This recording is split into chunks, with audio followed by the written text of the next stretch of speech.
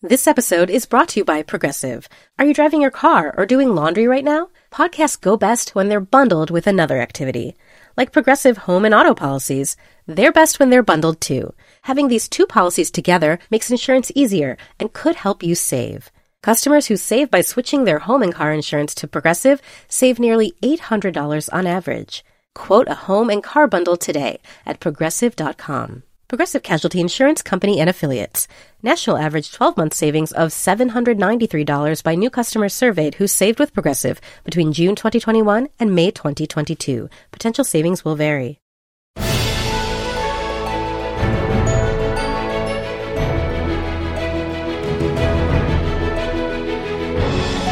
Hello and welcome to Little Gold Men, the podcast from Vanity Fair and Panoply that proves award season goes all year round. I am Katie Rich, the deputy editor for VanityFair.com, and I'm here with our film critic, Richard Lawson. Hello. Our senior writer, Joanna Robinson. Hello. And our digital director, Mike Hogan. Hey, guys. I realized saying Vanity Fair 3 times just kind of wore me out. No, that's brand awareness. I like simplifying it. So we've got a lot of fun stuff to talk about this week, and Joanna is freshly back from Los Angeles, and I think your Paley Fest adventures are very well covered on VF.com, but I wanted to quickly quiz you about your experience of being inside the Dolby Theater and your revelation in there. The Dolby Theater, which is where the Oscars happen, which is why we're talking about it on this podcast. Right. And I got kind of excited. I was like, oh, I'm going to the Dolby Theater where they have the Oscars. And I've seen the red carpet leading up to the Dolby Theater a million times. I know what this looks like. And then I got there and, you know, every resident of LA can probably tell you, and Richard could tell you, and Mike could tell you, I'm just the last to know, that the Dolby Theater is inside like a low rent mall. Not like it's a middle of the road mall. There's no Apple store in this mall. Boy, Vanity Fair is really rubbing off on you, Joanna. You're such a cultural elitist. Well, I'm just saying, like, you know, I'm from the Bay Area. I know Palo Alto. I've seen some like snobby malls. This is not one of those. There's a Hot Topic there. There's a Cold Stone Creamery. You know, like I went to the Hot Topic next to the Dolby Theater. So did you buy anything? I did not, but we messed with some of their displays. Don't tell them. So, you know, it's just a weird experience. And then going inside, I was like, this is the view I recognize. And walking up, I can see how they mask it a little bit, like it's partially recognizable to me. But next time when you watch the Oscars next year, guys, or go back and rewatch the tape that you have saved of old red carpet experiences or whatever, look for the mallness of it all because it's there. So I was there for 2 days in a row last April, writing a piece about American Idol, the end of American Idol, where they had the show there for the finale episodes. And I am not too ashamed to admit that I before each show, the penultimate and the final show, I had a drink by myself at the Hard Rock Cafe.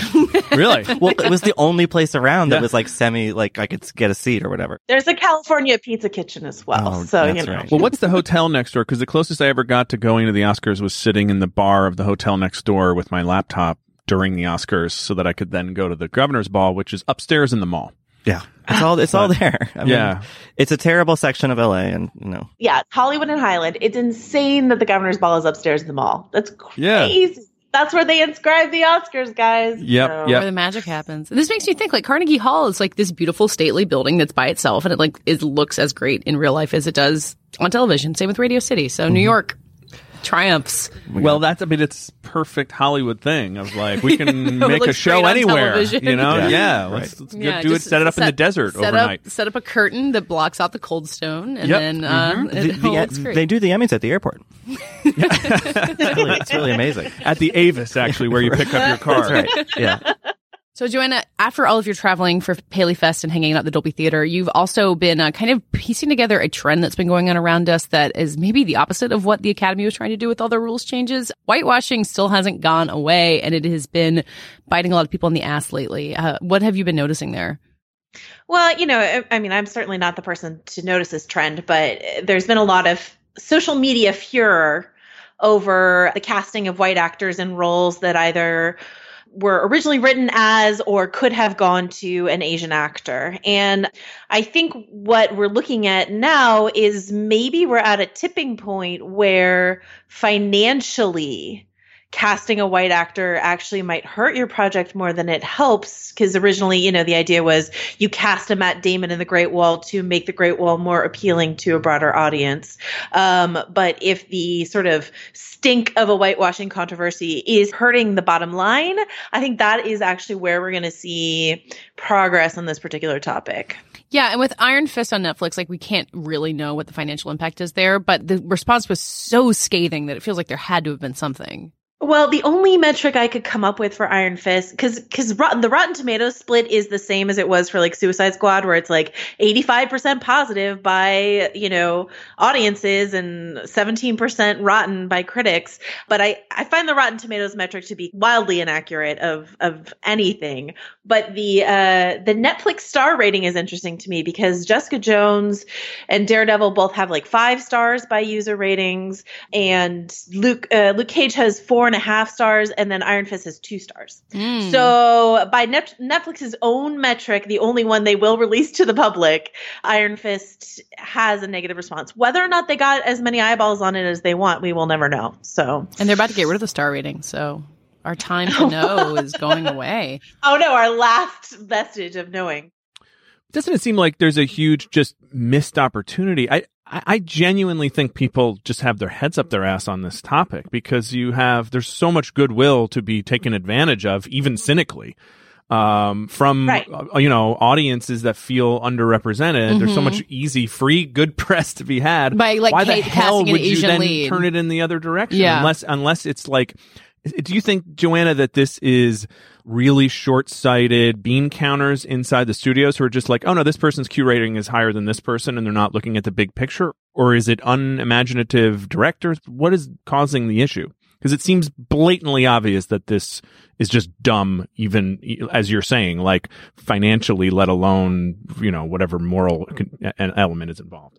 Well, I think we're just seeing we're in the middle of a change. Like, we will look back on this and think it's like, you know, it's not quite Mickey Rooney and Breakfast at Tiffany's, right? It's not as bad, quote unquote, as that. But I think we will look back on this time and see, you know, Scarlett Johansson playing a character who's called Major Motoko Kusanagi as like a really bad idea. That's her name? Jesus. I mean, I think she's just referred to as Major in the film, but that is the character's name. Yeah. You know what? You're absolutely right. It's just, we're in the middle of a transition. Yeah, exactly. And so, like, if you look, like, you know, it's like, I think it's like I mean, I don't know if I'm going to get in trouble for comparing whitewashing to blackface, but like, there was a time when everyone was like, yeah, this is okay. And then there was a time where it was like, this is maybe not okay. And now it's like, that is really not okay. Well, when I look back at stuff from when I was growing up or whatever, you know, we just watched, my fiance and I watched Bonfire of the Vanities, which is not a good movie, but there's an amazing book about what a disaster the making of the movie was, which I recently read. And there's some incredibly problematic stuff, racial stuff in that movie that is from 1990, which, you know, I was 15 years old. I remember seeing it at the time, and that's not what I was thinking about. That was like Central Park 5 era, right? Like, yeah, I mean, they get stuck. Tom Hanks, you know, and Melanie Griffith gets stuck in the Bronx, which is like, I mean, the Bronx was tough back then, but this is like way the hell over the top. It's just, you know, it's Tom Wolfe. But anyway, watching it, you're just like, wow, we've come a long way since I was 15. Yeah. But, you know, there's a lot of people who were 40 who are in power positions when that movie came out. Yeah. Right. And they're not necessarily woke yet. Yeah. And there are distinctions to be made between these two examples, but looking at something like The Departed, which came out in 2006, which is a remake of a Chinese film, Infernal Affairs. And I don't remember there being any sort of like frustration around that. And I think probably the distinction that a lot of people see there is adapting a Chinese story or an Asian story and really changing the culture, like The Magnificent Seven or something like that. Really updating, like anchoring The Departed in the Boston crime scene changes the culture significantly. But when you have something like Death Note, which is an upcoming Netflix movie adapted from a very popular manga, Japanese manga, and you don't change the culture very much, and you have Willem Dafoe playing like this character called Ryuk, which is a Japanese like death god. It's just like you need to, I think, really put a significant cultural topspin on an adaptation of an Asian property to get away with things. Simply changing the last name is not going to do it for you. Do you know what I mean? Yeah. And like, so with Death Note, the main actors in that are Nat Wolff, Margaret Qualley, Shea Wiggum are all playing characters who have been sort of Japanese and other adaptations of this story. So that's another Netflix property that is getting a lot of pushback right now. So like I am curious to see, because there's a whole list of this. There's like Last Airbender, Exodus, Pan. These are all things that sort of weathered and Aloha.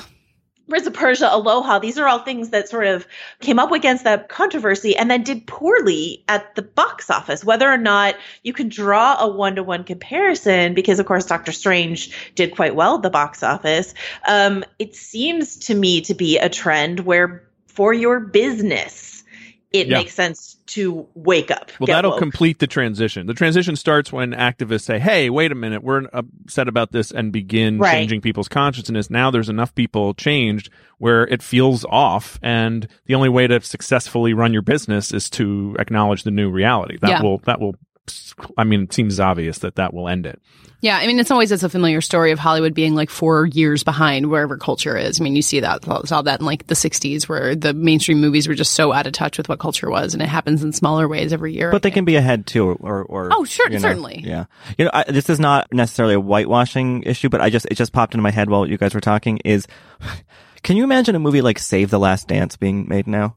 Oh yeah, where she's like doing like street white girl dancing. Who just like invades it kind of invades these black spaces and then triumphs, and like I don't know, it's just like I don't know. But at the time when I was a teenager, that movie was like, I mean, it wasn't hip exactly. We all knew it was a little lame, but like teenagers saw it. Yeah, oh for sure. I keep thinking about like the Eddie Murphy movies, like Beverly Hills Cop or Trading Places. Like I can't decide to what extent were they radical in an amazing way. To what extent are they super problematic and dated? They're kind of like a bit mix. Yeah. I think of the old men who orchestrate everything in Trading Places and how they're just basically the Koch brothers. Like it was very ahead of its time in that way. Uh-huh. I watch Trading Places almost every year because it's like a Christmas tradition in my family. And like, Eddie Murphy is there doing his great Eddie Murphy stuff, but like every other black character in that movie is a terrible, terrible like stereotype. Doesn't Dan Aykroyd do blackface in that movie? He does.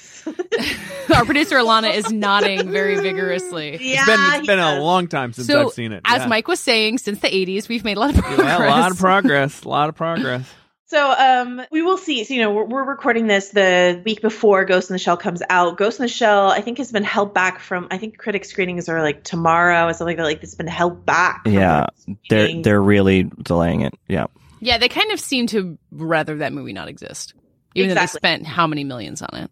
I think one of the stories that really hurt Ghost in the Shell was this news that broke on Screen Crush that Lola FX, this FX studio, did CGI tests to see if they could change white features to look more Asian for that film. And though Paramount denies that they were ever going to do that to Scarlett Johansson, this reported story says that was something they were considering doing, was basically like CG taping her eyes to be more slanted. And that's like, guys, no, come on. No. So, Ghost in the Shell, we'll see what happens at the box office. Scarlett Johansson, of course, like has kind of a good record of she opened Lucy sort of to the surprise of everyone. So this might do well, but if it doesn't do well, it might be sort of the nail in the coffin, hopefully, of this trend. But it would be interesting, the excuse I assume would be there's not a movie star big enough to anchor, this 180 million or whatever it is movie in your chosen ethnic group. And then so to actually solve it would involve actually turning spending the time in developing talent over a long period of time and not just resting on the idea. Like there's all these crazy stereotypes like, in Russia, they won't go. I don't know. There's all this stuff about like overseas black actors don't sell, and somebody just recently did a takedown of that. LA Times wrote, yeah, and also like the power of movie stars. I mean, we talk about this. Like I'm looking at the box office. Split is the number 5 movie of the year so far. It's made $137 million. James McAvoy didn't sell that movie. Get Out is number 4 movie. It doesn't have major stars in it. I think there's Allison Williams is huge in China. That's true. Huge. They love girls, right? Mm-hmm. Catherine Keener's big in Brazil. There are reasons for that. So yeah, as much as they want to hang on to the star system and the idea that the right star can sell your movie, I think that's the more that falls apart. Hopefully, the more room there is to like have different people leading these movies. Is Pacific Rim considered a box office success? So it made $400 million worldwide on a $190 million budget. I think it was considered not as successful as it might have been. But your female lead in that movie is Rinko Kikuchi, Oscar-nominated Rinko Kikuchi. And so I think a lot of people, you hate to just come up with one name, but I think a lot of people were like, well, if Pacific Rim opened, obviously it's not a sort of person-based film in any stretch of the imagination, but I feel like you could have put a Japanese actress in this role and got a lot more people excited about it, especially people who like the original manga, like the original anime adaptation of it.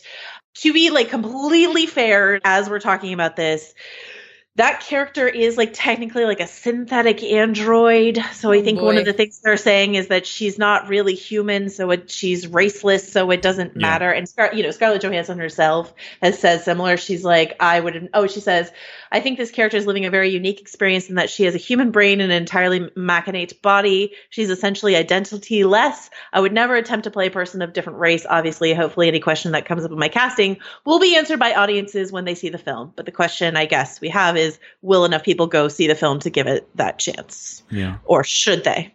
Well, I guess we'll report back next week on the Ghost in the Shell box office results. Mm-hmm. All right. So actually, more speaking about the modern Oscars, we're going to have Rebecca Keegan on later to talk about the meeting that the Academy is having kind of as we speak. By the time you hear this, it will have already happened, to kind of just postmortem this year's Oscars, which, as you might remember, were weirder than usual. But first, we thought it was time for a flashback because we haven't talked about Feud, or at least in detail, in a couple weeks. And the episodes that are airing this past Sunday and then this coming Sunday all both concern the Oscars, which are our favorite topic, obviously. So it's a surprisingly detailed look inside the 1963 Oscars, where you not only have Bette Davis, who's up for the Best Actress prize, but you gotta really get deep into the campaign process. And this episode airs on Sunday, so we don't want to spoil it too much, but also it's real life, so I don't know how much we can spoil. Yeah, so the nominations episode has happened. Yeah, so the episode ends with Joan Crawford screaming in her house because she didn't get nominated. Right, which is among one of the kind of more outsized moments of that show, I would say. Well, it's like a horror movie because you hear the phones being off the hook and she wanders through the house. Her trusty maid / sort of life servant has taken all the phones off the hook so she doesn't find out. Which is genius. But I think that the nominations episode is really fun because I think I said this briefly last week, but it was fun watching me oh, look, all these people talking about Oscar nominations and really taking it seriously. It was kind of we're not, I don't know what happened. We're not insane. We're not totally insane. I don't know how accurate this is, but these people do care. They talk about it. Oh yeah. It was just a fun, and was, I watched those episodes, a while back while the award season was still happening, so I could write about it. So I was really in the thick of award season, and watching that then, it was kind of surreal, but also kind of great. Though you do wonder if some of the strategizing is, contemporary screenwriters looking at how insane it all is now. It's hard to know, reflecting back. Yeah. And I mean, you imagine that Hollywood back then was even more of a provincial town than it is now. It was smaller. There were more people in LA because there's a moment where Hedda Hopper is talking to Joan Crawford and kind of scheming with her. And it's Bette Davis isn't one of us. She's not of Hollywood. And Joan Crawford spent decades in Hollywood, being married to the president of the board of Pepsi and being involved in everything. And you can see how it's well, you're the most popular lady in town, so you should win the Oscar, but it didn't work that way. Right. Well, and 100% the retail politicking and the floating of negative narratives are real. That definitely happes. I don't know that the actresses themselves would ever do that these days. There are plenty of paid people to do that for them. Yeah. But they're, I think that the talent is frequently involved in the strategizing. Yeah. In case people aren't watching Feud or haven't seen the episode, I think what I found most reflective in the nomination episode of the race we were talking about this year is the idea of who's going to go into supporting. Because you've got Joan Crawford and Bette Davis, who are co-leads, undeniably co-leads in whatever happened to Baby Jane. The smart strategy would have been to put one of them in lead and one of them in supporting. But even if Joan Crawford had gone into supporting, she wasn't taken very seriously as an actress, just generally in her life, even though she won an Oscar. And neither actress will budge and move into the supporting category. And so they're both running in lead, and then only Bette Davis gets the nomination. And honestly, having seen the movie, it's been a while, but I don't think they should have. I think that whole, we talked about this with Viola Davis, the idea of moving into supporting to make it easier. I don't like it. Yeah, that's a 2-lead movie, and I think that it's a bad thinking that sort of, I don't know what came first, but I think Thelma and Louise, we talked about this, was the last movie that two lead actresses were nominated for Oscars. That is a reflection of sort of campaigning, but it's also a reflection of like what kind of movies are being made, you know? And I think that to acquiesce to the idea that only one woman could be the lead of a movie where instead of two, it's like, I mean, the same is true of actors, but yeah. I think the other thing that is funny in watching the episodes of Feud and then kind of reading about the real life Oscar race that year is that like, so Joan Crawford had one for Mildred Pierce and Bette Davis had two for Jezebel, and I forget the other one. But she really wanted to become the first person to ever win 3 Oscars. Yeah. And, you know, Joan was not going to catch up to that. But I just think it's funny that like even 50 years ago, the Oscars were still at that point 20 something years old, 30 something years old, that people cared about these kind of records and statistics and horse racing. It's just funny how quickly a community can rally around awards, you know, and things like there's that. Nobody questioning at this time, like, is this even worth it? Like, right. Does no, anyone care? I it's mean, like, at it's least not like in the version on the show, no right. one's having existential doubts about the Oscars. Yeah, it was only about twice as old as like the Cable Ace Awards were before they went away. But people are like really care about it. Like it really means something. Well, actually, I think the people who do have more existential doubts maybe are the younger actresses that Joan is ultimately. Are we spoiling the next episode here? I mean, we can talk about who's nominated at least, you know? Yeah, I mean, it's real life. And what Joan Crawford did.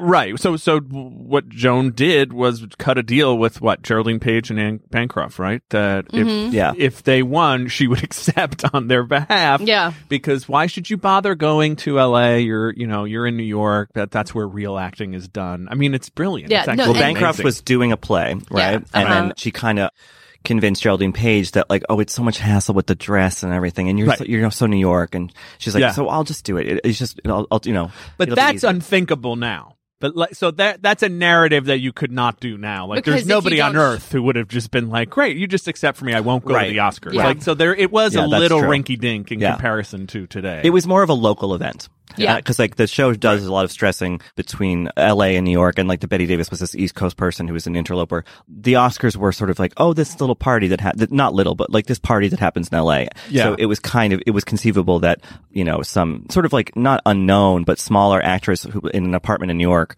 would be like, oh, I guess I don't have to go to that, right? Yeah. You know? Well, and I guess Geraldine Page had been nominated the year before, so maybe she was kind of over it. But also, this is probably the beginning of, it's 1963, it's the beginning of Hollywood lunging for that New York-style credibility. And it was probably easier as a New York actor to be like, oh yeah, the bunch of, you know, jackasses out there. Probably it was also more of a pain to fly cross country, you know, although nicer. Yeah. Nicer, but it took longer. You know, not to spoil it too much, but Sarah, Ryan Murphy called his stalwart Sarah Paulson to play Geraldine Page, and that scene where Joan is just it's not just that scene, by my interpretation, is not so much like, oh, you're a New York actress, don't bother. It was sort of like getting in her head about like how her dress wouldn't look good, you know, like all this critique and like basically scaring her out of going to the Oscars, which, I don't know how accurate that is, but Sarah Paulson plays it really well. Oh my God, that scene she's like, we talk about Sarah Paulson on the show all the time because of People vs. OJ, but she's so good in that scene. Like she does so much in just one moment. And she, as far as I know, she's not in the rest of the series. And there is vindication in knowing that many, many, many years later, Geraldine Page did finally win her Oscar for The Trip to Bountiful. So in like 85. Oh God, yeah, that's right. A movie that my dad made me watch when I was a kid, and oh boy, it's about an old lady on a bus. It's pretty boring. Taking a trip to Bountiful, eh? Yeah, but I think that even if you haven't been watching Feud, but you care about the Oscars, this coming episode that's set at the Oscars is worth watching because it's a really fun not really recreation, but like imagining of what that ceremony was like and what the backstage scene was like. There's a lot of fun details that are extrapolated from real history, and then a lot that are sort of, made up probably, but add to the fun. I saw this episode a little while ago. It's my memory that they never show anyone playing Katharine Hepburn, that you just get like No, I don't think she showed up. Shot from outside her house, and she's like called recluse because she didn't bother to go to the Oscars at that point. And she never did, I don't think. Yeah, she never accepted any of her Oscars? I don't think so, no. God. Yeah, I don't think there's the photo of her holding the statue, which is insane, right? Yeah, that is crazy. So she has 4. They do like a newsreel in the very beginning, and they kind of dispatch with Katharine Hepburn and Lee Remick and make it about Geraldine Page and Anne Bancroft and have her visiting them. The Anne Bancroft scene is great too, where she goes and intimidates her in her dressing room. And both Anne Bancroft and Geraldine Page have this like sense of recognition that like Joan Crawford has been like victimized by Hollywood, and this is what she's turned into, this woman someone who wants to basically go steal someone else's Oscar. Right. And then you look at again, spoilers for real life, like you look at the pictures of her with all the other 3 winners, the classic picture they always take, and it's like her and Patty Duke and 2 other men. And she looks kind of nuts. Like she's got this the silver the real powder. picture. Yeah, the real picture. Yeah. I'm going to pull it up so we can see this. No, I was looking at it earlier. It's insane that the class photo from that year has Joan Crawford in it. Yeah. Like, go up there and accept the award is weird enough, but to be in the class photo is bonkers. It would be like Sacheen Littlefeather being. Yeah, it's Gregory Peck for To Kill a Mockingbird, and it's really. Oh, and she did herself up in all the silver. I mean, that's a black and white photo, but look it up, guys. It's Yeah, well, I mean, so that speaks to something, not to get too deep into this, but as the Rush Limbaugh, or at least Bill Maher of this podcast, Don Imus, the Don Imus of this podcast, there's been some talk and people writing about the idea that Joan Crawford has had a bad rap, that, maybe sexism is played, and I'm sure sexism plays into everything, and including this. But what I like about what Ryan Murphy is trying to do with the show is not shy away from the fact that, like, the behavior was pretty bananas, and that these 2 would have been probably very difficult women to deal with in your life, but to keep drilling down to say, so why were they that way, and get you to empathize without denying the fact that, like, they were hard to deal with. Yeah. It's not about whitewashing their behavior and saying, oh no, actually she was a saint-like figure who was whose reputation was manipulated. I'm sure there was not the most generous gloss on everything, but that's the point of the show. And same thing he did with Marcia Clark, to say, like, what's behind this image that you see? And without shying away from the dark side of it, how do we get to a place where there's understanding? Yeah. And humanity, recognition of the humanity. Yeah, because you see, like, they've been kind of pitted against each other for their entire careers. Like, there's the great flashback where Joan comes to MGM or Warner Brothers, and she has a scene with Stanley Tucci where she basically, like, invites him to sleep with her because that was how she knew she could get ahead. Right. And, like, he's no saint either, but you're kind of pulled for both of them because they're both entertaining. Like, it's letting you root for the pains in the ass who run Hollywood. Well, and to see that was the tactic, that was just like the move that she had in her arsenal. Yeah. And like, what was she going to do? Not use it? Like, yeah. That's so. I really do admire that about the show. I'm sure, look, it's also fun to watch crazy catfight behavior, but I feel like Ryan Murphy has done to me a good job of really kind of making sure that there's that layer of empathy going on the whole time. It's not just pure stereotype of people behaving horribly. I think my initial criticism of the show was actually that I was having trouble locating the humanity inside of the Bette Davis and Joan Crawford characters and seeing beyond, especially Susan Sarandon, like a recreation of an icon. Do you know what I mean? Because these 2 women were so, I've seen, like, drag performers do these women for years. Like, they are iconic in their look and in their delivery and all that sort of stuff. So to find the humanity there, and I think it took a few episodes for me to get there. And Susan Sarandon herself has given interviews where she said she struggled to sort of, like, locate the human inside of the icon that was Bette Davis. This is is it an 8-episode season? Yeah. I think we're really getting to the meat of it now, like sort of about halfway through the season. So that's great. Yeah, and I think the thing I said weeks ago about the show that I like is that it's forced me to kind of go, or not forced me, but encouraged me to go back and read about this stuff and watch interviews with the real life people. There's a lot more tape of Bette Davis than there was Joan Crawford. Bette Davis did a lot of talk shows later in her life. But you see Bette Davis on, Dick Cavett or whatever it is, she was a completely over the top character. I mean, she, and if anything, Susan Sarandon plays her kind of down. And Joan Crawford, famously has admitted herself to throwing her co-star's clothing into the street while shooting Johnny Guitar. Mercedes McCambridge, who I had this quote up and I'm going to read it because it's so fun. So Mercedes McCambridge who was in Johnny Guitar with Joan Crawford. Was she much younger? But she said, about Joan Crawford, she was a quote, a mean, tipsy, powerful, rotten egg lady. So people were saying these things. I mean, this wasn't like, it's not gay men like, 50 years later kind of making up a mythology about. I mean, speaking of gay men 50 years later, but still, have we discussed my favorite story from the Bette Davis piece that Bill Fry wrote? William Fry was a producer who was friends with all these gals, and back in the day, I used to go with my boss to Palm Springs, and we'd sit and listen to all of his stories and transcribe them, and he would tell. So we did a whole one on Bette Davis. When are you going to write a screenplay about that? Yeah, exactly. It ran in 2010. It's called The Devil and Miss Davis. You can read it. it. But after the Oscar ceremony, Betty's with Bill, and the first thing Betty did was take a glass and fill it with scotch right to the top. No water, no ice. "This is for La Belle Crawford," she said. "She doesn't drink scotch," I said. "She drinks vodka." "I don't care what she drinks. This is going in her fucking face." So, like, I mean, I think this is real, you know? Like, it's... Yeah. They were larger than life. And I'm sure they were having fun with it at some clearly dark they played place. into it. Yeah. Like, that was like part of, that was what sold tickets to whatever happened to Baby Jane. You see that in this previous episode. Like, people were so excited to go see what they thought was real life of these two feuding in a house. Now, of course, the show also goes into how they were egged on by Jack Warner and by the director, for sure. For exactly that reason. Yeah. Yeah. There's a great one of the video clips on YouTube of Betty Davis. I forget what interview it's from, but there's kind of like an audience Q&A, and someone asks her about Joan Crawford, and she gives this kind of diplomatic answer with sort of a wry smile on her face about what she's a good actress, and I wish that I was, she always showed up and knew her lines or whatever, and I wish I was half as beautiful as her. And she says, but if you asked me on the street or something, she said, but it basically intimates if you asked me in private, I would have something very different to say about it. And she's smiling and she's kind of laughing, and it's like, this was fun in a way. I mean, it was serious, but I think you're right, Mike, that like there was a kind of like wry tone to it, and like it, that it maybe shouldn't be treated as deadly serious as like some, people want it to be. Well, and they were entertainers, and at some level they knew that this is what they had to offer, at their advanced ages, which was like 5 years older than me right now. Yeah, no, they're in there. It's interesting that it's both Jessica Lange and Susan Sarandon are older than they were at the time. They are both close to 70, and then these women are in their 50s. Yeah. And I actually looked it up because in the upcoming episode, Catherine Zeta-Jones comes and plays Olivia de Havilland. At the 1963 Oscars, she went with Betty Davis, and she is exactly the age that Olivia de Havilland was at the time.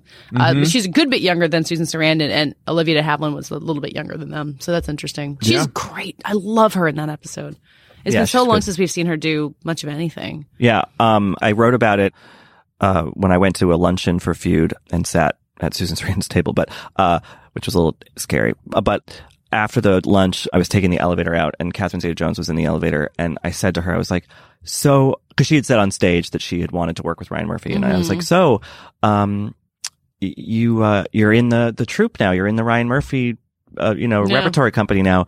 And she leaned back and put her head against the wall of the elevator and said, "I'm in the troupe. It's everything I wanted." And then the elevator doors opened and she walked out in her heels to her like waiting black car. And I was like, oh my God, she's fabulous. She is like a duchess, though. When we went to TCA and they had the Feud panel, and you've got this like murderer's row of amazing actresses, and they're all up there looking just, amazing and impressive. But then like Catherine Zeta-Jones has this erect bearing, and she's just sort of like sitting differently and just commanding your attention. I'm like, why did she go? I mean, this is a story we should talk about. And actually, I was listening to our friends of the pod, David Sims and Griffin Newman, talk about on the Blank Check podcast when they did the Terminal episode, is like Catherine Zeta-Jones' insane career, how quickly she got her Oscar and then how quickly she disappeared. Well, you want to talk about like Hollywood being a provincial town? Like, she's married to Michael Douglas. She's in every possible club. Like, she kind of gets to make all the connections she possibly needs to by being Hollywood royalty. I like to think of it as being her choice, that she wasn't just going to take a bunch of shitty roles. But yeah, I mean, it was like a Grace Kelly thing. It's just like, great, I've ascended beyond the need to do this. Yeah, I mean, there are personal things in play in terms of her health and children and stuff. Yeah, and his health. But it was fun. Yeah, his health too. But it was fun just having this little sort of glimpse of her at this thing where it's just like, if she wanted to be, and I don't know if she does, maybe she does now, she's like re-announcing herself, but like she's got that something kind of innately just magnetic about her. Yeah. I mean, television is now the place where we let actresses like that really do whatever they want. Like, we'll talk about Big Little Lies later. So if someone can get her Big Little Lies or Feud, or I mean, she can be in Charles versus Diana. I don't know who she can play. Yeah. But Also, she has been around. She did win a Tony while her film career was sort of on pause. I'm having a hard time finding a recent example of a big feud in any of these categories. Well, you want to start one? Well, yeah. start one. I feel like I reference this all the time, but Karina Longworth's series on Joan Crawford, she talked about this a lot, and she kind of compared the two of them to Kanye and Taylor Swift, in that Joan is Taylor Swift and is constantly rising to the bait that Betty Davis is putting out there, and Betty kind of toys with her, like knowing that she can't resist it. Right. They're not having as much fun with it. Like, I wish that they would enjoy it. There Right. was a period where they both seemed to be in on it. Yes. And then like Taylor Swift swung back to like, well, I don't want to put blame on whoever, but like, because Kanye is, crazy, but like, and so is Taylor Swift in her own way, but like, Taylor Swift just swung back to taking it too seriously. And I really wish, you're right. Yeah. That she had more fun with like the crazy ways in which he is like, I don't know, I'm going to get in trouble for saying any of that. So, I mean, I know on the male side, I gather George Clooney was pissed off about the 2011 Oscars, but I don't know if it was more about, well, I think he was annoyed that he lost to Jean Dujardin, but Yeah. I don't know that it was so much like a personal feud. I think he just felt like silly that he'd gone out, worked that hard, done all the stupid events and then didn't get it. I don't think he feels threatened enough by Jean Dujardin. Right. It's like, and probably was annoyed that the movie didn't win Best Picture. I feel like there's more kind of heated stuff over Best Picture, director. It's funny. I mean, they're so good at rarely letting that show. But I did hear like an off the record, an actress who recently won. Well, how much do I want to identify her? All right, Anyways, blind item. An actress that you would know, a year ago or 2 years ago, basically said like, who do I have to like blow to get this award? And so like that's the thing that was said, and whether in joke, in jest or not. Yeah. I would imagine like many I feel like actresses that's have said that 14,000 times a day in Hollywood. But like they don't let it show anymore, Right. Yeah. because they're playing the game. So we just need someone who like is tired of, but like the people who don't want to play the game don't care that they don't get the awards, right? So Yeah.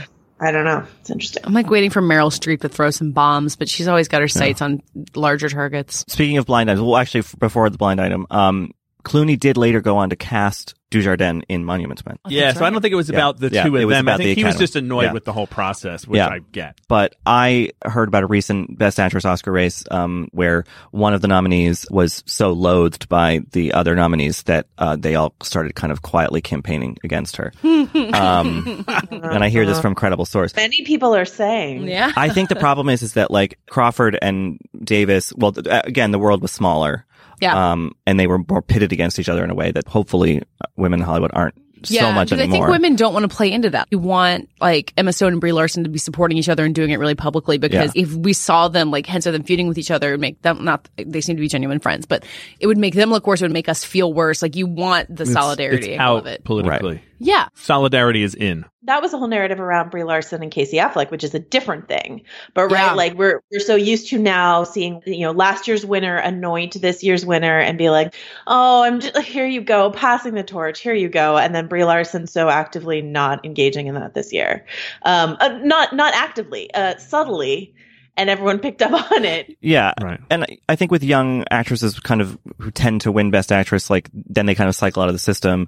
This was a rare thing where, this was Bette Davis' potential third Oscar. Joan Crawford already had one. They were later in their careers. I mean, now that those kind of standards are different, I do think that we do have an awards feud coming up that we haven't talked about, which is the Tonys, which is potentially, although I don't know if Glenn Close will be nominated because she's already won for Sunset Boulevard, but Patti LuPone has a show on Broadway, and Patti LuPone notoriously she has no fear of diva behavior, like Glenn Close, because of Sunset Boulevard catastrophe that happened in the 90s, where Patti LuPone had done the show in London and then was expected to do it in New York, and then Glenn Close opened the show in LA, and Andrew Lloyd Webber decided to have Glenn Close open it on Broadway and not Patti LuPone. And Patti LuPone sued and got some settlement money and has a swimming pool at her house that she calls like Andrew Lloyd Webber's swimming pool or something like that. And she has like chapters about it in her book. I don't know if Glenn is eligible, but they potentially will be at a lot of like Tony functions. Somebody needs to cast them in something together. That's what we need. If it would work, Then we need, that's Feud too. Yeah. We need a Jack Warner. I think we need Patti LuPone at the Oscars. Like she just like, she doesn't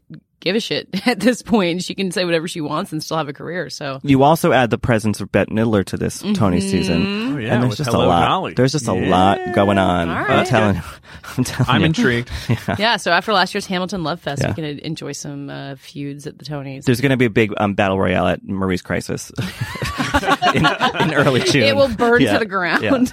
Yeah. So there's 3 more episodes of Feud left. We said there was an 8-episode series, and I'm fine. I don't get what they're going to do now. How do they have 3 more episodes? Great question. I mean, their careers both kind of ended. Not long after that. was the insane Hush Hush Sweet Charlotte thing. Oh, that yes. happened. They tried to make a sequel together, or a kind of a spiritual sequel. Betty Davis gaslit Joan Crawford out of her role and recast it with Olivia Davlin. It's insane. I can't wait for that. So Catherine Zeta-Jones will be back, Yes. which is exciting. Yeah, Yeah. exactly. So there is more story. Hush Hush Sweet Charlotte was originally called Whatever Happened to like Cousin Charlotte or something like that. It was supposed to be like a sequel to Whatever Happened to Baby Jane. But Betty Davis is like, I am not working with Joan Crawford, and like basically drove her into rehab. So, or at least some sort of sanatorium. So we'll tune in. Stay tuned. That is funny. I'm Alex Schwartz. I'm Nomi Fry. I'm Vincent Cunningham, and this is Critics at Large, a New Yorker podcast for the culturally curious. Each week, we're going to talk about a big idea that's showing up across the cultural landscape, and we'll trace it through all the mediums we love. Books, movies, television, music, art. And I always want to talk about celebrity gossip, too. Of course. What are you guys excited to cover in the next few months? There's a new translation of the Iliad that's coming out, Emily Wilson. Really excited to see whether I can read the Iliad again, whether I'm that literate. I mean, the jury is out. I can't wait to hear Adam Driver go again in an Italian accent in Michael Mann's Ferrari. He can't stop. I mean, and bless him. I can't wait. Molto bene. Molto bene. We hope you'll join us for new episodes each Thursday. Follow Critics at Large today, wherever you get podcasts. You really don't want to miss this. Don't miss this. Don't miss it. See you soon. So now we're joined again by our Hollywood correspondent, Rebecca Keegan. Rebecca, how is it out there in Los Angeles today? It's hot and windy. The Santa Anas are blowing, which sounds romantic, but actually just means that everything's falling down. It's his own kind of romance. Yeah. Isn't there a movie where the Santa Anas play in? I'm sure. I mean, I think Joan Didion mentions them a lot in her writing. That's what I'm so of. Probably other people have too. The Joan Didion of the 90s, Dylan McKay from 90210, has a scene where he's talking with Kelly about the Santa Ana winds and how you can kill a man. And That's and probably get away with it what I was thinking of. That's my favorite transition ever in the history of this podcast. I do think of him as a Joan Didion in the 90s. It sounds like something from Magnolia. It's like one of the plagues in Magnolia. It's true. Well, I'm sure the Santa Ana wind's knocking things down. It's not a metaphor at all for the state of the Academy as as they prepare. So as we're recording this, they're having a meeting today. It's an annual meeting, but this year it seems to come with kind of added import because of the Best Picture fiasco that things ended with. So what are you expecting out of this meeting, Rebecca? Yeah, so the Board of Governors of the Academy meets every year in the weeks immediately after the show, and they have this sort of post-mortem, how did it go kind of conversation, which is usually kind of bland, and they go over things like ratings and whether they were happy with the host. This year, obviously, is going to be a lot more interesting because of Envelopegate. How the Academy handled it or should have handled it will be up for discussion. Many people, including some folks on the board, like perhaps Annette Bening, wife of Warren Beatty, think the Academy could have handled things a little bit differently in the days immediately after the Oscars. How so, Rebecca? What did they do and what do people wish they did? Right. Well, if you remember on the night of PricewaterhouseCoopers issued a statement something like 3 hours after the Best Picture mix-up. And the Academy took much longer, I think something like 24 hours to say something, and really did not seem to reach out in any kind of a way, in a personal way, to the people who were most directly affected, namely the filmmakers of Moonlight, who didn't get the sort of moment in the sun that Best Picture winners normally get, and to the filmmakers of La La Land, who had this sort of mortifying moment of having an Oscar for 90 seconds and then having it taken away. Yeah. Nor Warren Beatty and Faye Dunaway, who had to present the wrong envelope and then, at least in Beatty's case, feared that this will be sort of what's written in his obituary. Yeah. Who are people mad at? Does the blame lie anywhere beyond PricewaterhouseCoopers, the one accountant? Because it seems like at the end of things, it seemed to kind of all zero in on him. It did seem to zero in on the accountant. And I think some people have commented on that while he may have made the error in the moment, things were compounded by the slowness of the leadership of the Academy to respond. And so they're pointing fingers at Cheryl Boone Isaacs, who's the president of the Academy, Dawn Hudson, who's the CEO of the Academy. What makes it sort of interesting, I mean, people who run the Academy are constantly having fingers pointed at them for something. It's part of why that is such a difficult job and why you rarely see someone like, say, Steven Spielberg taking it. In the olden days, Gregory Peck, Betty Davis, these were the kind of people who ran the Motion Picture Academy. And it was kind of this figurehead job where they just wanted someone sort of glamorous to represent the institution. In recent years, particularly under the newest president, Cheryl Boone Isaacs, it's become more of a day-to-day job and a job where you really are a lightning rod for controversy. Isn't it also true that a well-put-together, well-produced show would have had some fail-safes for one guy screwing up because he's tweeting pictures? Like, wasn't there some concern that the envelopes were too hard to read, and also that Warren Beatty and Faye Dunaway refused to rehearse, which may have caused some problems, and maybe somebody should have stood up or at least made sure that they had properly accounted for the fact that their most important moment of the night hadn't been rehearsed? It does seem like there were a number of little small mistakes that added up to arguably the biggest mistake in Oscar history. Certainly the envelopes, which had the super hard to read gold font this year for the first time, were an issue. The font was new. That's you don't mess with a good thing. Yeah, the gold lettering apparently was different from how the envelopes had looked in the past, and they made it harder to read. On the outside of the envelopes, the category name is written. So presumably, if there had been this nice, big, bold Best Actress print, Beatty would have seen it, or the stage manager would have seen it. So even if the accountant screws up, it would have been really obvious to other people there. It's also peculiar that the accountant, after being told not to tweet, was apparently standing there in the wings using his phone, and no one sort of noticed or asked him to stop. I will say that when there's that live show going on, everyone back there has a job to do, and no one's job is babysitting the accountant. Right. You know, people's job is putting on a live 3.5-hour television show. Now somebody's will be. Yeah. Right. Maybe now there will be a staffer tasked with just standing next to the accountants, making sure they're not messing up. Yep. But yeah, I mean, you're right, Mike. There were this sort of small series of errors. I know that Beatty and Dunaway did come to rehearsals, but I personally, although I sat in on many rehearsals, I didn't see theirs. And from what I've heard out of them, they didn't go particularly well. You know, these are sort of Hollywood icons who are not known for being easy to work with or taking direction well. Most people come to Oscar rehearsals and they're really grateful for the stage crew kind of telling them where the microphone is going to pop up and which side of the stage they're going to enter from.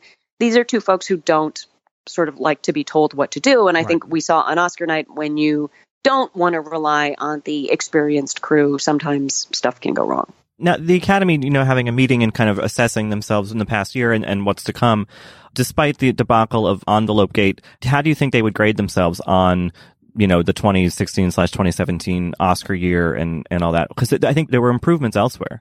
Well, I think there's a lot of relief in the organization regarding the inclusion issue and the fact that this year's nominees had a lot more representation. After 2 years of Oscars So White and major controversial rule changes at the Academy, I think there was just sort of a big exhale that change seems to have come.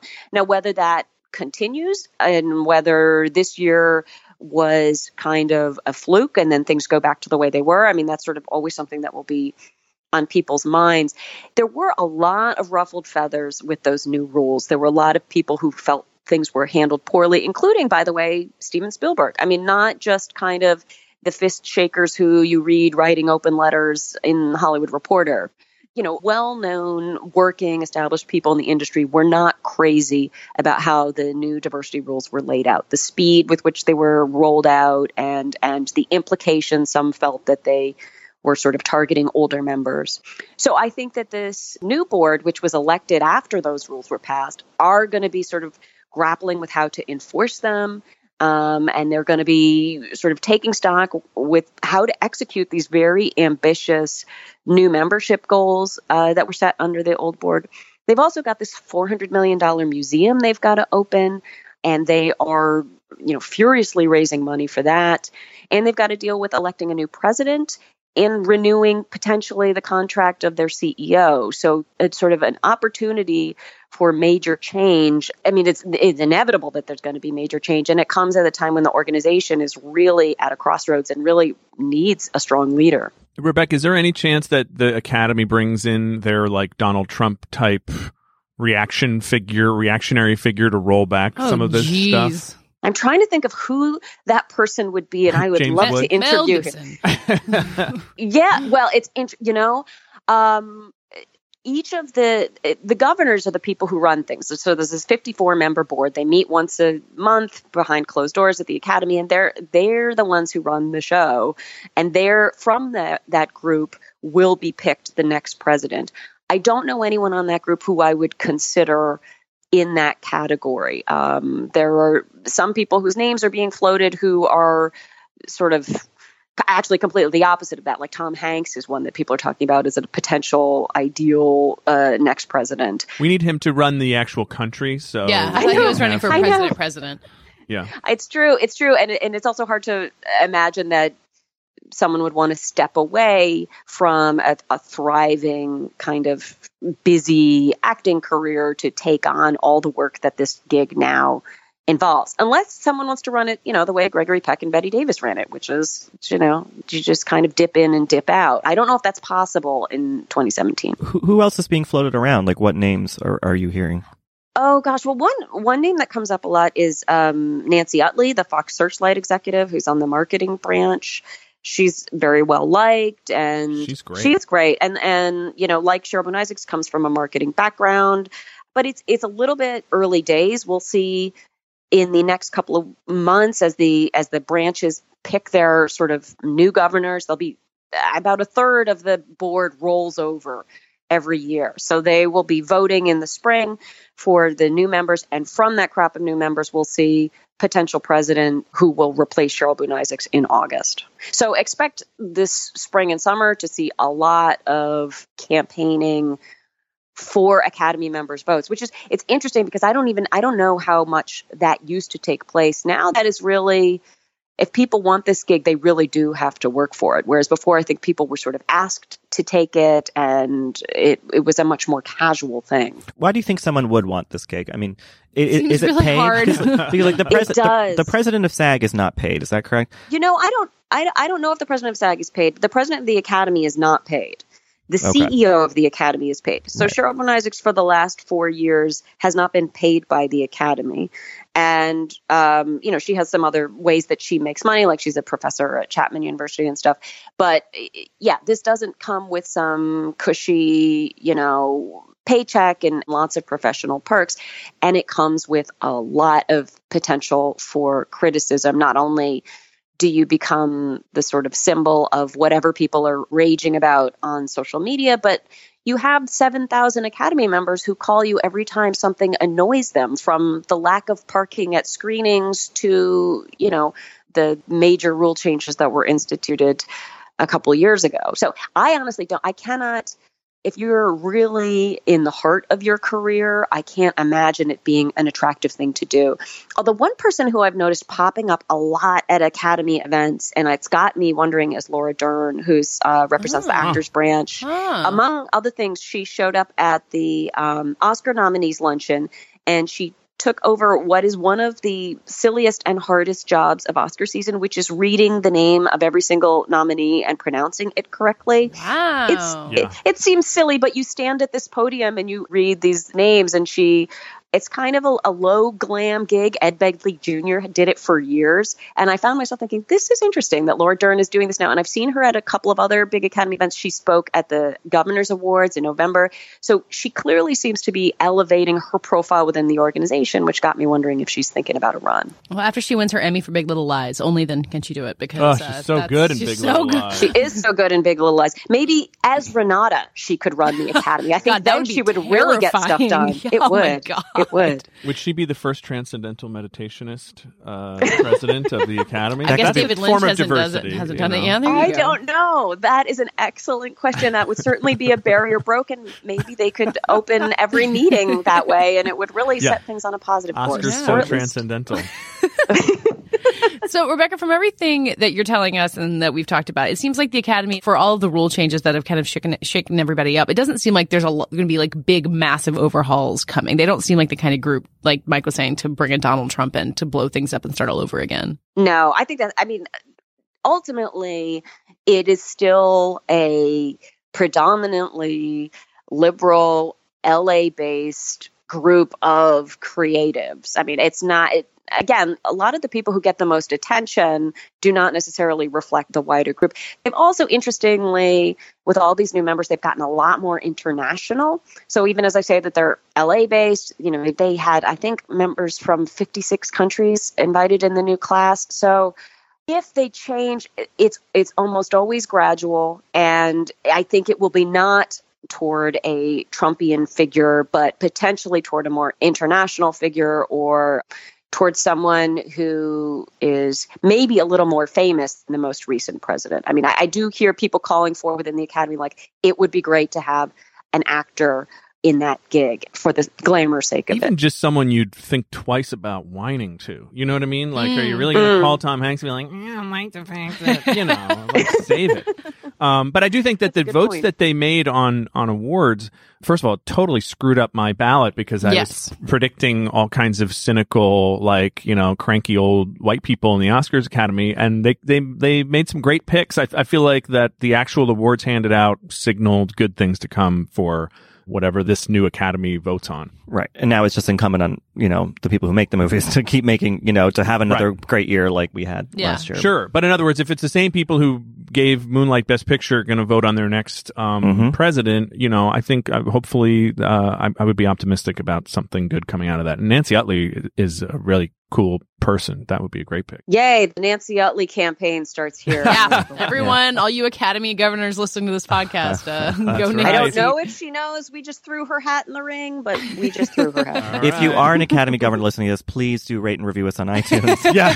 And get us on the screener list, maybe? And by the way, call me after the meeting, okay? Yes. Please. Yeah, Rebecca is very available for your tips. I'm here for you. Rebecca, thank you so much for keeping an eye on this and for joining us to tell us all about it. Hey, thanks for having me. That does it for this week's episode. Thank you so much for listening. And even if you're not an Academy Governor member, please rate and review us on iTunes. We appreciate it, and we love hearing from you. Also on Twitter at Little Gold Men. That's a great place to talk to us, and we've been keeping a close eye on it. And we're all at VanityFair.com and on Twitter ourselves. I'm at Katie Rich, Richard, Rylaws, and Mike. Mike_Hogan. And Joanna. At Jen wrote this. This episode was edited and produced by Alana Milner, and thanks to Andy Bowers and Laura Mayer at Panoply. And this week's award for the new category we want to see at the Oscars goes to Mercedes McCambridge, as voiced by Richard Lawson. A mean, tipsy, powerful, rotten egg lady.